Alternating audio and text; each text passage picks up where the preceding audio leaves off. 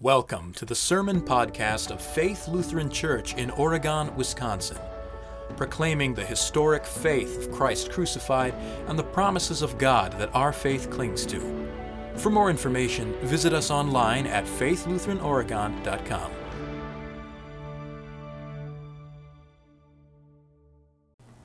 Heavenly Father, sanctify us by the truth. Your word is truth. Amen. Fear makes people act in various ways. This is especially evident in our society, in our world today. People are afraid of losing a variety of things. Their liberty, their independence, their functionality, their health, their livelihood. Religion has even been accused of fear-mongering, of creating the fear of hell in people in order to subject people into a certain way of living. And unfortunately, Christianity in our country has been abused especially and turned into nothing but morality. I grew up watching VeggieTales, and really that's the basis for that show. It was a show that claimed to be Christian, but simply used biblical stories most of the time to teach morality. If Christ was mentioned, he was mentioned simply as an example to follow, rather than the one who saved us from our sins and does what we can't do. And this affects our society. This affects how we live as Christians. At best, it makes us little moralists, and at worst, it turns people off from the faith because there's no grace. But we Christians who have been created by God, redeemed by Jesus, and are being sanctified by the Spirit, we don't act out of fear. We don't try to be a good person because we're afraid of going to hell. Hell has been defeated. We've been freed from hell by faith in Jesus. And this reality affects how we live our lives. We follow Jesus, we do what God wants, not to escape hell, but because Jesus has already saved us from it. But if we're going to be followers or disciples of Jesus, it means we're going to suffer on this side of the grave. Suffering, however, is not something that we're accustomed to. And you can see it all around you. How many times have you heard the phrase, new normal, to describe our world's situation? I hear it almost daily. The great Christian writer C.S. Lewis, who had already lived during 2 pandemics and 1 world war, now watched as Nazis began sweeping through Europe at the beginning of the Second World War. And now faced with the grim new normal, many people of his day wondered what good formerly normal things were in a non-normal time. People wanted to give up on good things. They wanted to give up on education. They wanted to give up on church because getting the world back to normal was more important. C.S. Lewis responded, "I think it important to try and see the present calamity in a true perspective. The war creates absolutely no new situation. It simply aggravates the permanent human situation so that we can no longer ignore it. Human life has always been lived on the edge of a precipice. Human culture has always had to exist under the shadow of something infinitely more important than itself. We're mistaken when we compare war with normal life. Life has never been normal. Even those periods which we think are most tranquil turn out on closer inspection to be full of crises, alarms, difficulties, and emergencies." Life is often frustrating. Things don't always seem to work out. Like Peter, toiling all night and catching nothing. That's our life. Our life is usually frustrating. The new normal that everyone keeps talking about is not normal at all, or is not new at all. In fact, the only new thing is that we get so comfortable, we've gotten so comfortable thinking that we could solve all of our problems by just thinking and working our way out. The same is true even in the church. When Peter says in our epistle lesson, finally, all of you live in harmony with one another, he's talking to and about the church. He's talking to believers. That implies that some of the suffering that was happening in these churches was happening from each other, from within. And this is a reality that many Christians aren't really aware of. They expect the church to be perfect. However, people in the church are sinful, who don't always show us sympathy or love or compassion or humility. And this makes the church a place where sometimes people suffer from each other. And problems are often compounded when there's a difficulty, such as a financial crisis or persecution from the outside. When the world seems to be threatening the church, everyone has their own opinions as to how to deal with that. We see this happening in the Old Testament. When Israel was freed from slavery in Egypt, some of the people's hearts were still back in Egypt. They wanted to go back to their former life of slavery because at least there in Egypt, ironically, they had food and water given to them. And so they persecuted Moses and Aaron and even talked about stoning them because their hearts were on the things of the world. And we too can get so caught up in the things of the world that we want the church to be formed around the things of the world. The things that I like. The music, the potlucks, the people, the no masks. Rather than the things that God has already given to us to bring peace, including each other,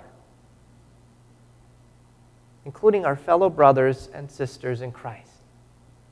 God has placed each one of us, each one of you, in our lives for each other. The church is and will be filled with sinners. We should not pretend to think that the church would be perfect if it were made up of different people or people more like me. God has placed each one of us here with our differences to serve each other. And God calls us to not only God calls us not to repay evil for evil, not to harm the body of Christ and leave the church if some harm is done to you, but to repay evil with good, to have patience with each other. As Peter says, let the one who wants to love life and see good days, let him seek peace and pursue it.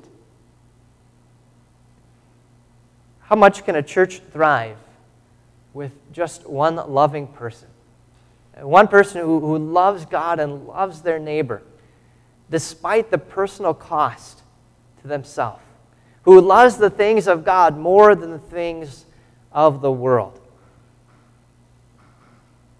Being a disciple means suffering, long-suffering, even as a result of other Christians. God calls us to be slow to anger, to keep our tongue from evil, and to be patient.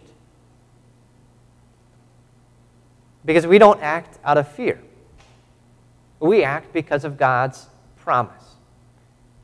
For the eyes of the Lord are on the righteous, and his ears are open to their requests. God's promise is that he is always working, even when it seems like he isn't. God works everything for our good, for the good of those he calls. God wants to bring us to the ultimate good, which is finally heaven. But God also wants to work good in us now. But the way to that good is often through hardship, through difficulty, through being formed. And so we wait for God because God is good and we know God will do what is best. There's no doubt God will keep his promises and do what is best. But the question is when? How long? How long do I have to wait? How long do I have to wait to continue to show mercy and compassion to others who don't show that to me? How long do I have to suffer? And so that waiting, of course, we think is not good. but it is. Patience is a good thing. If you're not waiting for something, patience is easy. But patience is something that we sinners have in short supply, especially in our day when we expect instant gratification for everything. But the way to greater patience is through having to wait, being permitted to suffer. God is working good in us, even through evil. God wants to root out anything that would hinder us from heaven and hinder us from living in harmony with one another. And so we wait for the Lord, as Peter did, who normally was impatient. Master, we worked hard all through the night and caught nothing. But at your word, I will let down the nets. I will keep going. I will lay everything down and follow you. An even more seasoned and patient Peter would write years later in our epistle lesson, but even if you should happen to suffer because of righteousness, you are blessed. So we don't fear what the world fears. We don't fear losing anything in this world. We don't fear whatever difficulties may come upon us. We don't fear losing our normal lives, because the things of this world are not our primary concern. And so Peter says, always be prepared to give an answer to everyone who asks you, to give a reason for the hope that is in you. This verse is really the Sede Doctrina, or the theological basis for apologetics, or the act of defending Scripture. Christian scholars devote their lives to the science of creation, the evidence of Noah's flood, and so on. And these things are good things for us to know of too, and be able to defend. But let me ask you, who are the primary people in your life that you will most often and most likely need to give an answer for your hope? Your family, your friends, your kids, your spouse. If your primary concern is the things of this world, the fears of this world, the comfort of this world, that says something to those closest to you. But what if your primary concern is the things of the next world? And the things that God has told you are important in this world to prepare you for the next world. What would your Sundays look like? What would your weeks look like? What would your life look like? Our peace in Christ right now is absolutely perfect and eternal. This is God's normal. He has brought us into this normal, into His normal through baptism. God has opened the doors of His presence to us and promises us eternity in the new heaven and new earth, a world without disunity, a world without strife, without sin, without suffering, without fear, a world without end. These are things worth talking about. This is a hope worth defending, a life worth living for, a life given to you in Jesus' name. Amen. Glory be to the Father, and to the Son, and to the Holy Spirit, as it was in the beginning, is now, and ever shall be, forevermore. Amen.